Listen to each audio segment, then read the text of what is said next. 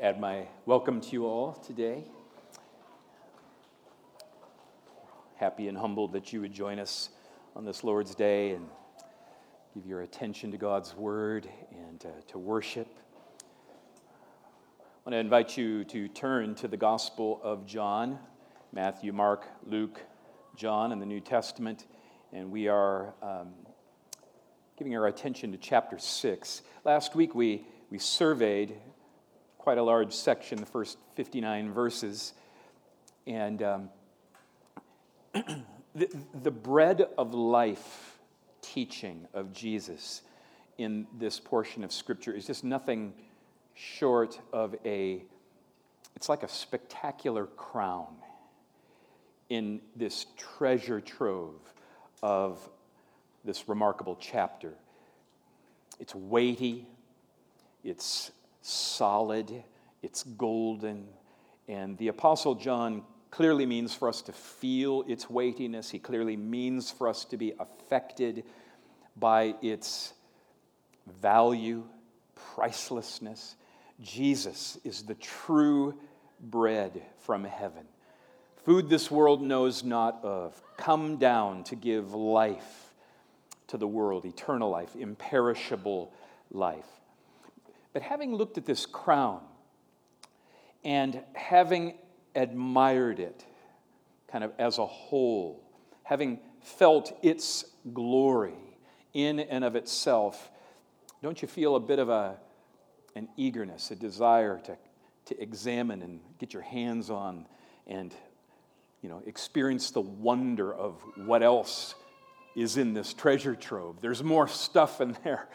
And so we're ready to kind of move on, and we're ready to move forward in order to see what else is here. And as we're about to move on, our eyes catch sight of a glimmering jewel, and we could almost miss it. And just as we're about to move on, something else in these verses arrests our attention. There's a particular jewel in this crown. It catches the light and it sparkles. And when we see it, we take a deep breath and you gasp for a moment with the recognition that we almost passed by without noticing it. We almost missed out on benefiting from this particular jewel with its own unique and its own distinct beauty. And so before we move on to the end of John chapter 6 and the treasures before us and the rest of this gospel, we're going to pause and we're going to look, not just simply consider the beauty of this crown as a whole, but now we're going to look specifically at one of just two of the precious and dazzling stones that are embedded in this crown, which all together make this crown such a stunningly glorious treasure. And so today, and God willing next week, my aim is to draw your attention to two amazing jewels contained in the crown of John chapter 6. There's way more, but we're just going to look at these two.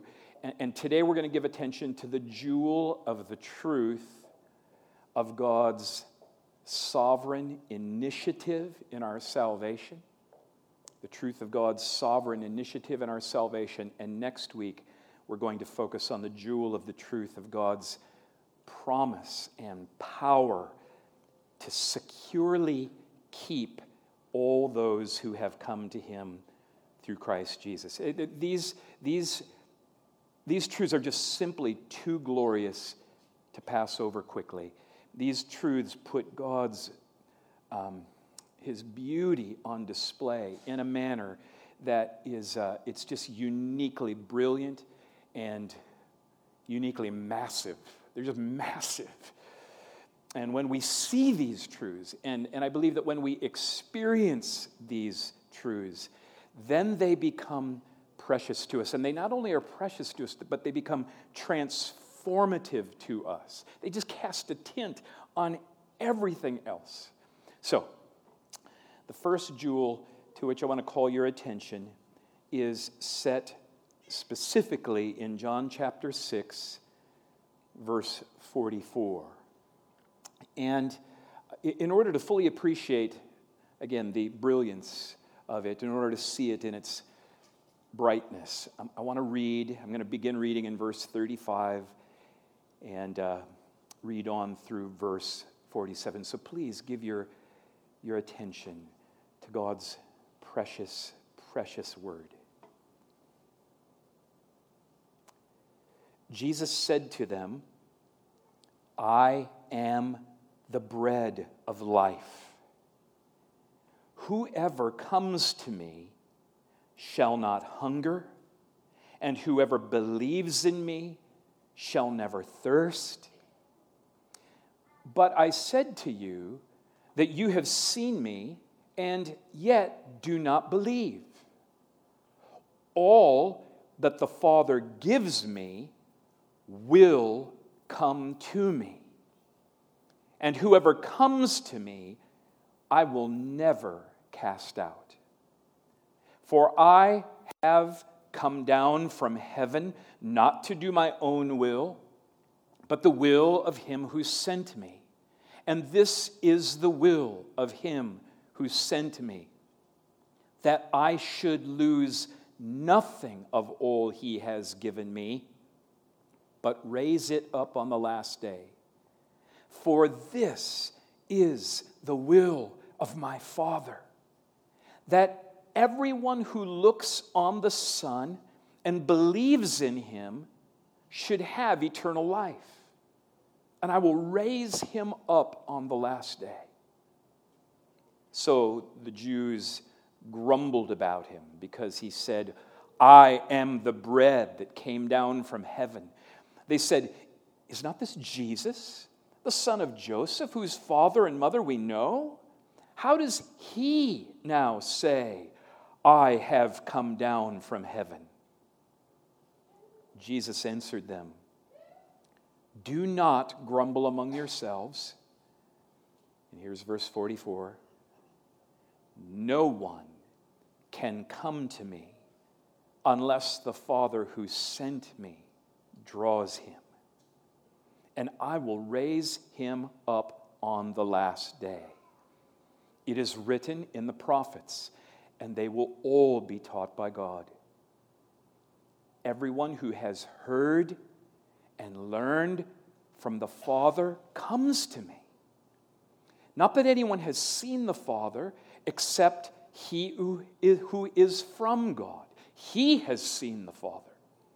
Truly, truly, I say to you, whoever believes has eternal life. And then let's just go back again. Verse 44. Listen to this. No one can come to me unless the Father who sent me draws him. Could we say that verse together? Can we just say it out loud? Join me. This is John 6:44. Here we go. No one can come to me unless the Father who sent me draws him. Let's say it again. No one can come to me unless the Father who sent me draws him. Again. No one can come to me unless the Father who sent me draws him.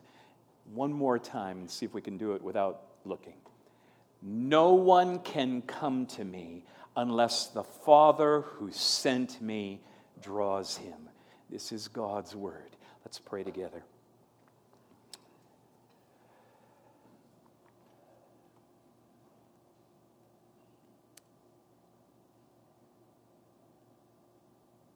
So of all the remarkable and life-giving truth that you communicate, O Lord, in this remarkable chapter, here stands out a jewel that we could pass by, we could disregard it, we could miss it. We could miss out on the spectacular beauty and weightiness and glory and majesty in this verse all by itself. I ask, O Lord, in Jesus' name, that you would open our eyes.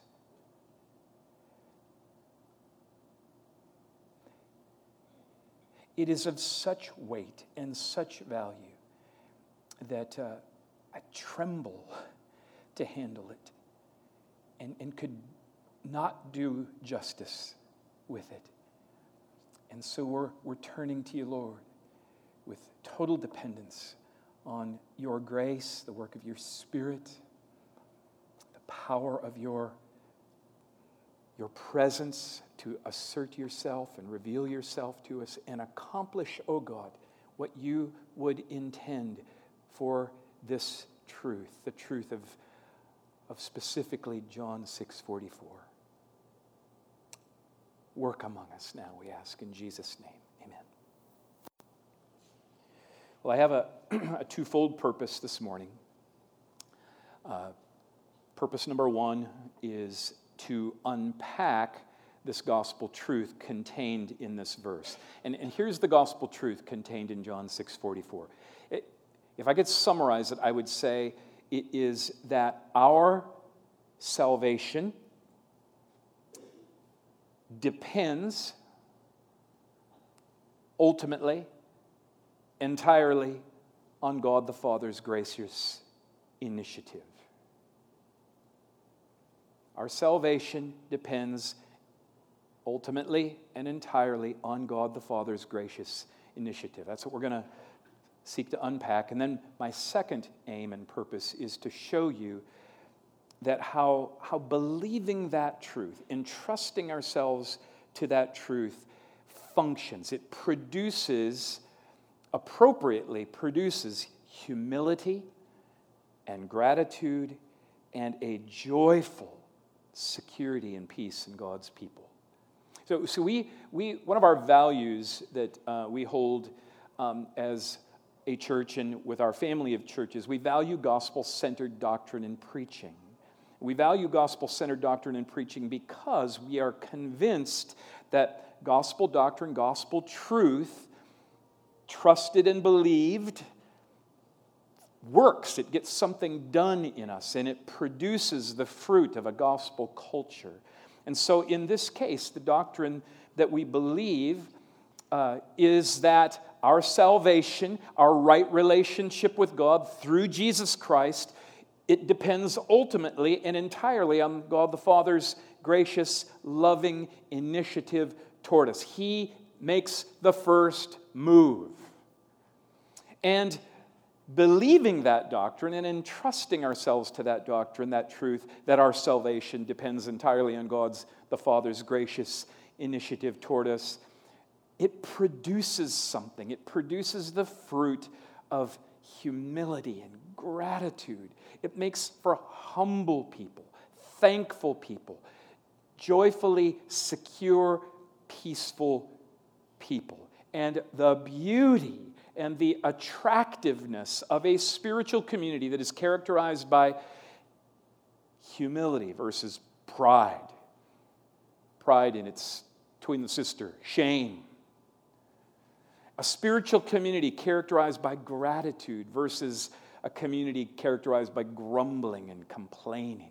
A spiritual community characterized by joyful security versus worry and walking on eggshells.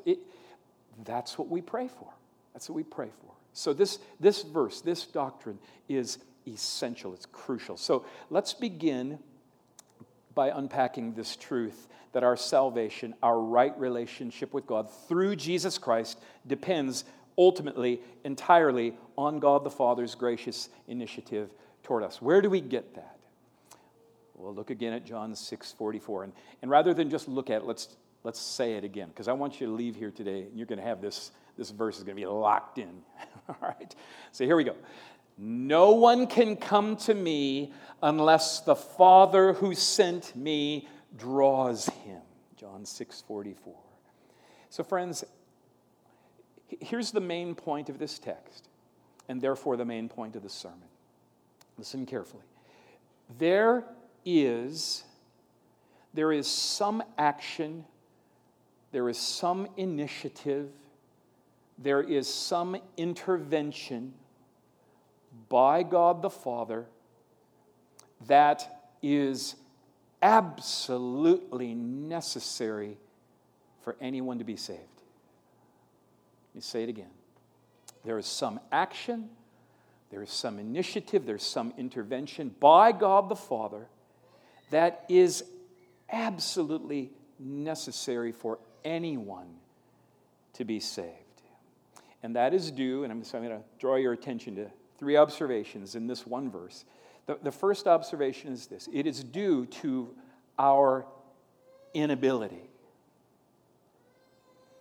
According to Jesus, we are on our own unable to come to Him. It simply says, right? No one can come to me unless something happens. We are unable to turn to Christ apart from a prior action on us from God the Father. We need to let that sink in. And that's why I want you to memorize this verse. Because we are all, by nature, profoundly vulnerable to a common temptation. The temptation to minimize the desperateness of our situation. Loved ones, we may be tempted on our own, uninformed by God's word, to believe things like this, and I'm going to give you some examples, and you have to listen carefully because they're so close to the truth. They're so close to the truth, and we could be tempted to believe that, first of all, we're just a little sick. We're just a little weak. And since we're just a little sick, a little weak, we just need a little help. And therefore, if we just choose God, then He'll save us from our sinfulness. And so all we need is just a little nudge. If all we need is just a little, maybe a little less religious formality, a little less, kind of stuff that would turn people off normally. All we need is to make things just a little lighter, a little simpler, because all we need to do is just choose God. And if we do, then He will save us from our sinfulness. We could be tempted to believe that. We may be tempted to believe on our own, apart from God's word, that God's love is just this sort of a general sort of a willingness to receive anybody that would come to Him. We could be tempted to believe that God is there. He's just quietly, passively, He's waiting. He's hoping for us to make the first move. God's just waiting. He's there hoping that people would accept His forgiveness, just like He's kind of waiting, hoping, looking around. Maybe, possibly, somebody could become true worshipers. But He doesn't really have any or assert any control over whether we will or not. That we're totally on our own. Uninformed by God's word, we could believe that Christ did no more in dying than make it possible for us to save ourselves by believing. That Christ's death made some general option available for all people, and the Holy Spirit just comes along and asks if we're interested. Would you be interested? Check this out. And ultimately, the decisive factor is whether or not we choose. On our own, uninformed by God's word, we could come to believe that we essentially stand in the state of kind of moral, spiritual neutrality. with the ability to choose for or against God, and that the ultimate decisive factor in our salvation is our choice and the exercise of our will. So, my dearly loved friends, I say this humbly, I say it gently, but I say it firmly, and I'm saying it clearly. That's not what the Bible teaches. It's so crucial we understand that if we believe things like that, if your elders preach things like that, then God's word stands against us. What does Jesus say? Remember what he said? Should we say it? No one can come to me unless the Father who sent me draws him. That's what Jesus said. The Bible presents the truth that we're dead, spiritually dead, in our trespasses and sin. And being spiritually dead in our sin, there is this pronounced spiritual inability. We are unable on our own to, we can't even comprehend spiritual life. Our minds on our own, we don't get it. We don't understand it because our minds are by nature opposed to God. Jesus said it so clearly to Nicodemus in John chapter 3. No one can see the kingdom of God. You look, they don't see anything. They don't see anything glorious. They don't see anything beautiful. He said, no one can enter the kingdom of God. No one sees it, no one gets it, no one wants it, no one can enter it unless what? Unless we kind of lean in and get a hold of it. No one can enter the king unless who does something first?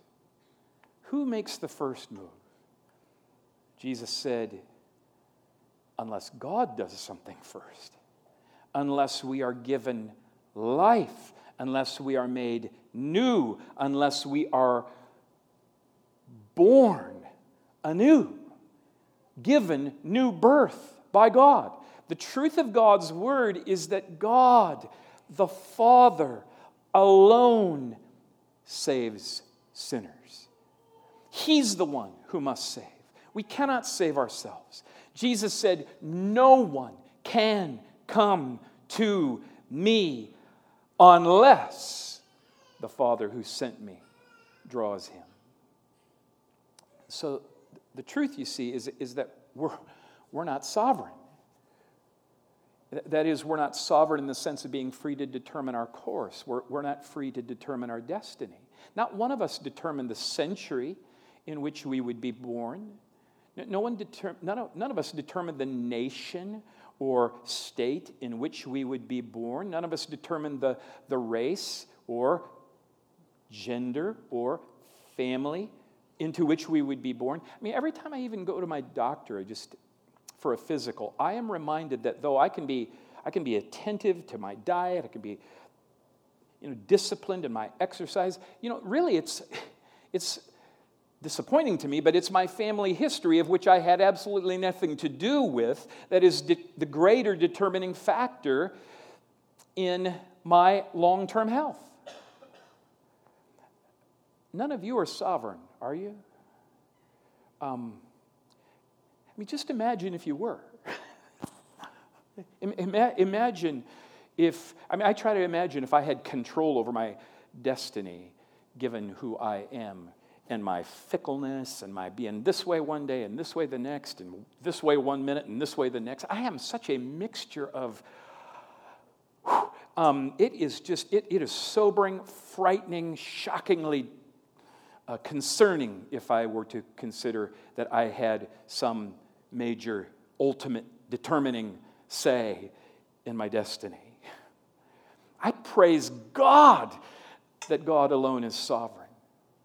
And what John 6:44 is saying, along with many other places in Scripture, is that we cannot determine our course. Only God is sovereign, and our salvation, our being made right with God, depends ultimately and entirely on His prior gracious initiative toward us. We are saved by the Father, and no one can come to the Savior unless the Father who sent the Savior draws him.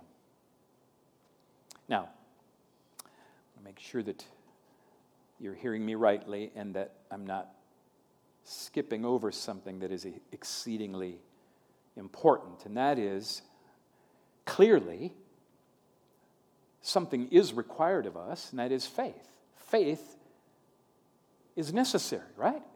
In spite of our inability to accomplish our own salvation, apart from the gracious initiative of God the Father, faith is still necessary.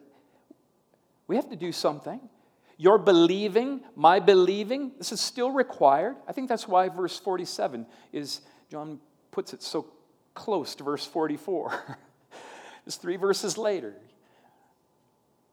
Jesus says, "Truly, truly, I say to you, whoever believes has eternal life." Belief is necessary. But apart from the Father's sovereign initiative, apart from the Father's asserting His sovereign and initiating work, belief is not even possible. The Father's work, the Father's gracious intervention, the Father's drawing, that comes first. God's work precedes our faith. God's work precedes our faith and makes our faith possible. God's work precedes our believing, makes our believing possible. Loved one, it is the active work of God the Father, the active and powerful Word of God the Father that precedes our believing. And it has to. Because apart from that work, we are spiritually dead. Not just theoretically, actually, spiritually dead. Or we could shift the metaphor here and we could just say that we are by nature slaves, spiritual slaves to disobedience. Isn't that why? I think this is why. I think this is why that John chooses in John chapter 6 the Exodus and the Passover and all the miraculous deliverances of God's people from Egypt. All these references, these echoes back to that, as it's kind of a soundtrack underneath this entire narrative. Did the Israelites save themselves from Pharaoh? Did they rescue themselves from slavery? Who took the first step? By whose initiative were God's people set free? What part did they play in their salvation? Well, faith, to be sure. Without faith, they would not have killed any lambs. They would not have splattered the Passover blood on their doorposts. But who was the ultimate decisive factor in their deliverance? Who made it happen? God did. Now, admittedly, when it comes to our salvation, from our human perspective, so we're looking at it from our side of things, it can sure seem like we're the ones doing all the acting, all the seeking, all the moving toward God. And obviously, because it's our part, we're way more aware of our part. We're aware of what we do. And so it could seem to us that we're playing the initiating role, but what John 6:44 is doing, it's shifting the vantage point. We're getting a different perspective here, and it's correcting the mistaken conclusion that we might be tempted to draw if we were only relying on our own limited knowledge and our own limited perspective. Friends, that's the reason that Jesus is teaching us here, so that we would know the truth of what really happens what's really happening, because knowing that truth, knowing the truth of what is really happening in our salvation is really precious. That truth is so precious and so valuable, and it is so powerful in changing people. Not just what they think, but who they are. It functions. It's transformational. You see, you don't want salvation. You don't want a salvation that rests ultimately on your own determination. I don't think. You don't want a salvation. I don't want a salvation in which I am the decisive factor. I know myself. I know myself. I am so thankful for this truth. In fact, the more I understand this truth, the deeper I go into this truth, the more I am gripped by the significance of this truth. Listen, the more I see and behold and taste of that truth, the more joy and the more peace and the more wonder and the more worship I then feel toward and in my Heavenly Father and His glorious and sovereign grace. I love this truth. And as your pastor who cares about your souls and your eternal well-being, my prayer is that you would love this truth as well. And this truth is priceless. It's a precious jewel, namely that we are saved by the Father. Here's a second observation I want to draw your attention to from John 6:44. Namely, the Father actually does, in fact, supernaturally draw people to Christ. He actually does this. According to Jesus, we are, by ourselves, unable to come to Him. We're unable to come to Him apart from the work that the Father does. But loved ones,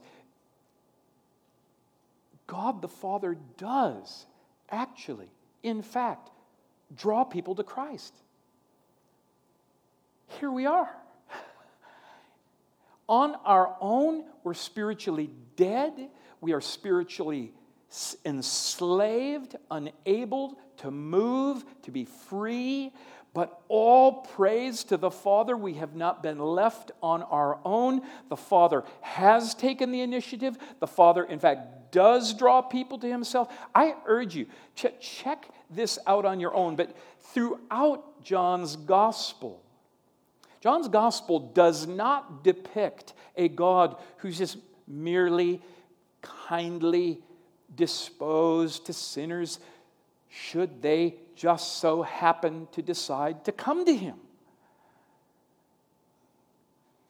John communicates something exceedingly different than that. In fact, quite the opposite of that. John sets forth a God, a heavenly Father, who is actively and dynamically loving people, even sinful people, so much that He seeks them out and He draws them to Himself.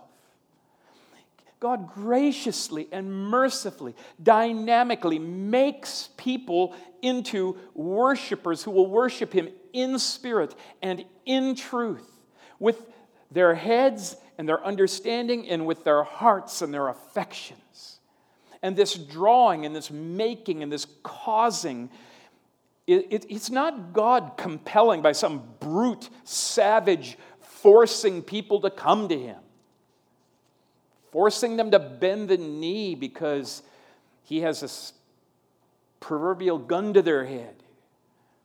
It's neither is it some kind of a drawing of an indifferent mechanical operation, like, we're just these little puppets and robots, and you're going to just do this and you blah blah blah. No, this is drawing is a wonderful, irresistible wooing of a lover. It's like falling in love. That's what we experience. In love, God draws us, and we fall in love.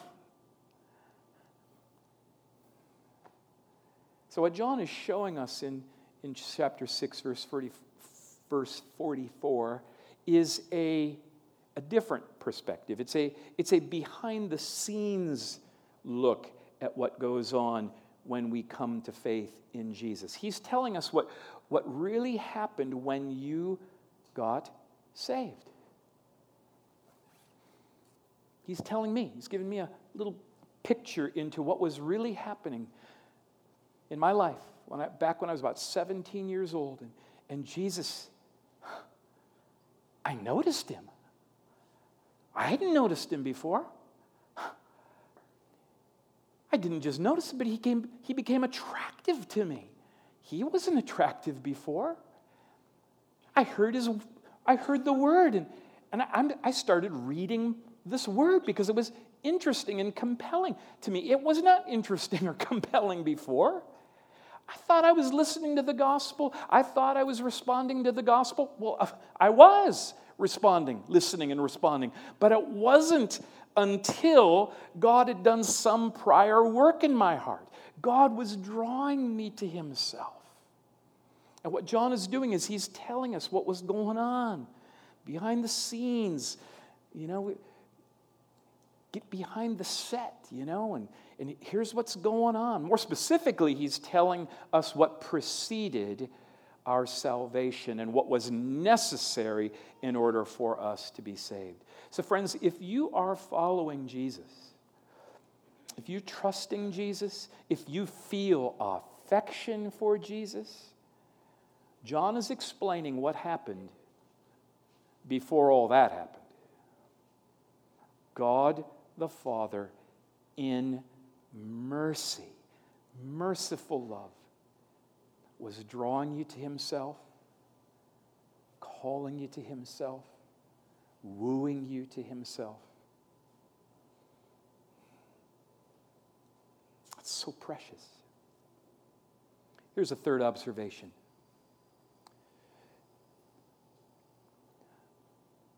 The way the Father draws people to himself is through Jesus Christ. Or to say it another way, the Father draws no one to himself apart from or outside of Jesus Christ.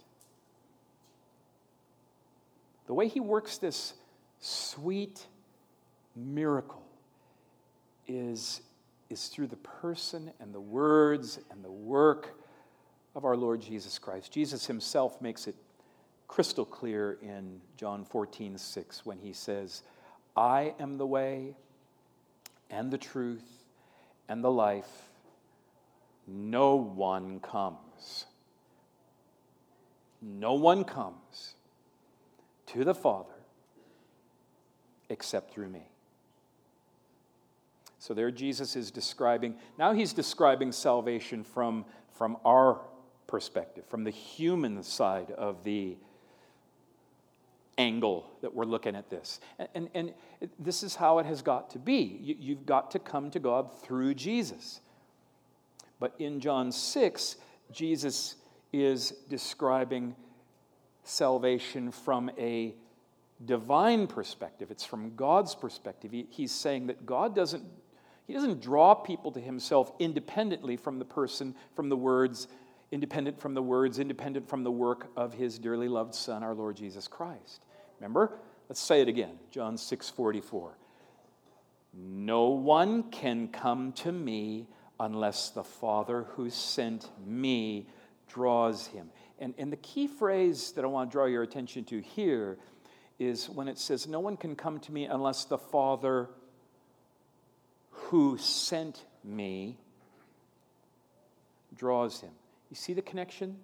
There's a connection that Jesus makes between the drawing of the Father and the sending by the Father of the Son. The way the Father draws people to himself is through the sending of the Son, Jesus. It's even clearer in verses 45 and 46, I think. It is written in the prophets, and they will all be taught by God, which is a reference now to this new covenant action of God's sovereign grace and making people his own. And here's the key phrase.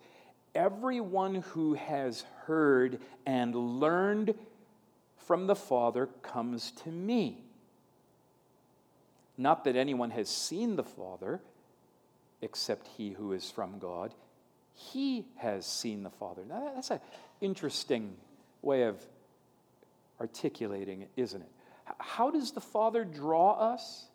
How does he do it, according to verse 45? Everyone who has heard and learned from the Father comes to me. So it's through what we have heard and what we have learned. Through the Word, the Father teaches. Well, what does that have to do with Jesus? According to verse 46, who is the one? The only one who has seen the Father. Who is the one who is the only one who has seen the Father and can rightly explain and teach and communicate who he is? It's the one who's standing right there in front of you, says Jesus. I have seen the Father. The Father has sent me. It's through me, says Jesus, and through my words that the Father is revealing and he's teaching and he's drawing. So how does the Father draw men and women, boys and girls to himself? He draws them through his powerful word. And that word, that revelation of himself, is in the person and work of our Lord Jesus Christ, the Word made flesh. It's through Jesus that God is at work drawing us to Jesus. Jesus has the words of eternal life. He is the bread of life. Acting in and through the word of Christ, the person and work of Christ, and the good news of Jesus Christ, God is by that means actively drawing people to himself. And no one comes to Jesus unless the Father draws him through Jesus. We're saved by the Father through Jesus Christ. That's my first aim. And I got one more, and we could say so much here, but I'm going to keep it brief. How do we respond? What's the significance of that for us? Maybe I should say not how do we, but how will we respond? When the Spirit of Jesus opens our eyes to this truth, what is it that happens? What does right belief in this truth, that God is the ultimate and decisive factor in our eternal life, what happens to us? Well, a lot of things. But the first thing is that it engenders humility before God and one another. That might be a better way to say it. It's humility before God and one another. Sadly, those who most readily and aggressively take hold of this truth are sadly become very hard. Become hard. But believing this rightly, I think getting this right in our minds and in our hearts, where it should gain functional traction is that it should produce and engender profound humility. The functional effect of the truth that it is ultimately and entirely by grace that we have been saved. Yes, it's through faith. But even that faith is enabled by God's sovereign grace. It's not of ourselves. It's not of our work. It's a gift from God so that no one can boast. And I see this connection most clearly, perhaps in 1 Corinthians chapter 1, verses 26 through 30, 31, where Paul says, consider your calling, brothers. In other words, he's encouraging us to think about this doctrine. This doctrine that the ultimate decisive factor in our salvation is God first. Consider your calling, brothers. God chose what is weak. God chose what is powerless. God chose what is completely unable on their own. God chose what is weak, powerless in the world, even things that are not, to bring to nothing things that are, and here's the functional effect, so that no human being might boast in the presence of God. And because of Him, you are in Christ Jesus.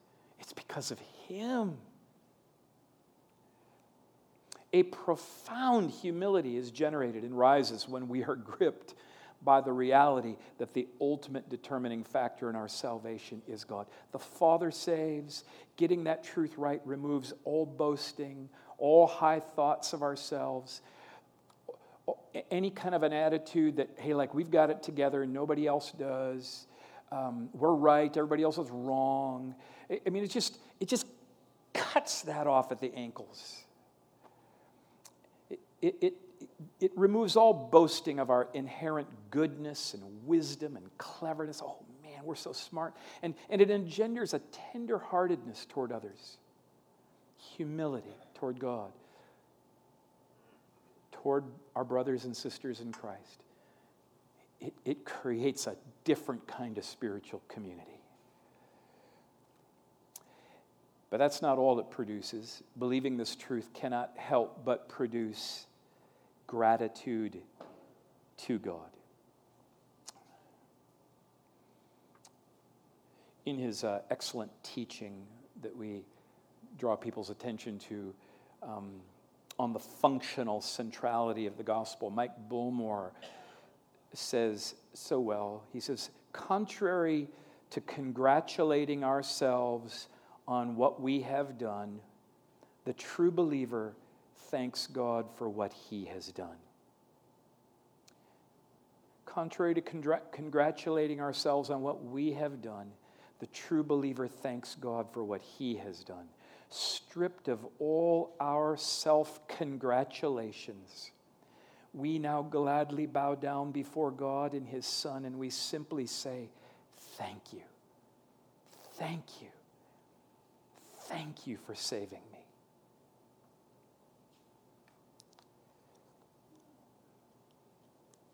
When this doctrine grips us and we taste it and we sense it, and it's applied to us powerfully and deeply through the work of the Holy Spirit, grumbling and complaining, it just gets diminished and gratitude grows. There's a third fruit that is produced by the conviction that our salvation, that our right relationship with God depends ultimately, entirely on God the Father's gracious initiative toward us. And that is a profound sense of security in our salvation, that He will hold us fast. And that's a jewel that we're going to give our attention to more carefully next week, God willing. So let's pray.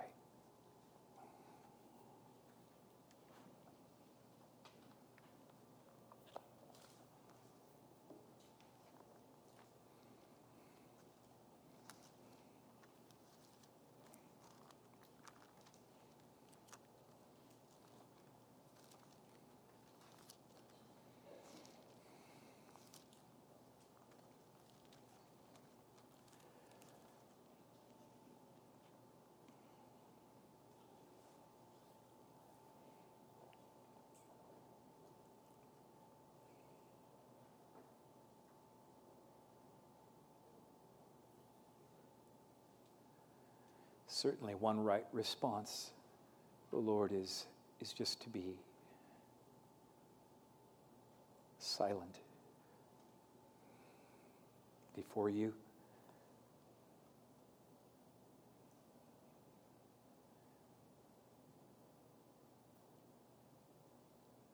To be still before you and know that you alone are God.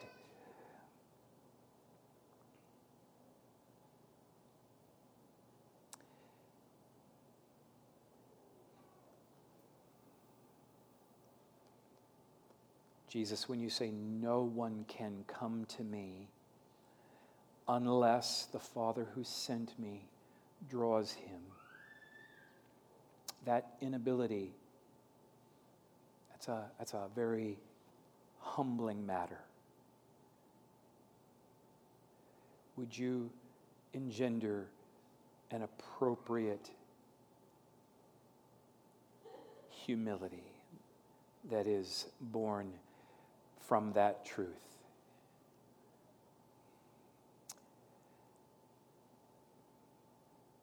But the other is profound gratitude. And so on the one hand, who are we to say a thing before you? But on the other hand, how can we keep silent? How can we keep silent? But how fitting it is to praise you, to boast in you, to make much of you, to rejoice in you, to exult in you, to thank you and thank you and thank you, O Lord, over and over for making us your children, where you have asserted yourself, where you have begotten spiritual life so that we would turn and we would come and we would believe and we would pursue our heart, the satisfaction of our heart hunger, the quenching of our soul thirst in you. What a miracle that is. What a gift that is. We just want to say, be exalted, and we thank you. And just take our lives, Lord, all of us, be our all-consuming passion. So we trust you, Lord, to accomplish what the truth of your word, what you intend to build and create of a people. Make that so of us. In Jesus' name we pray. Amen.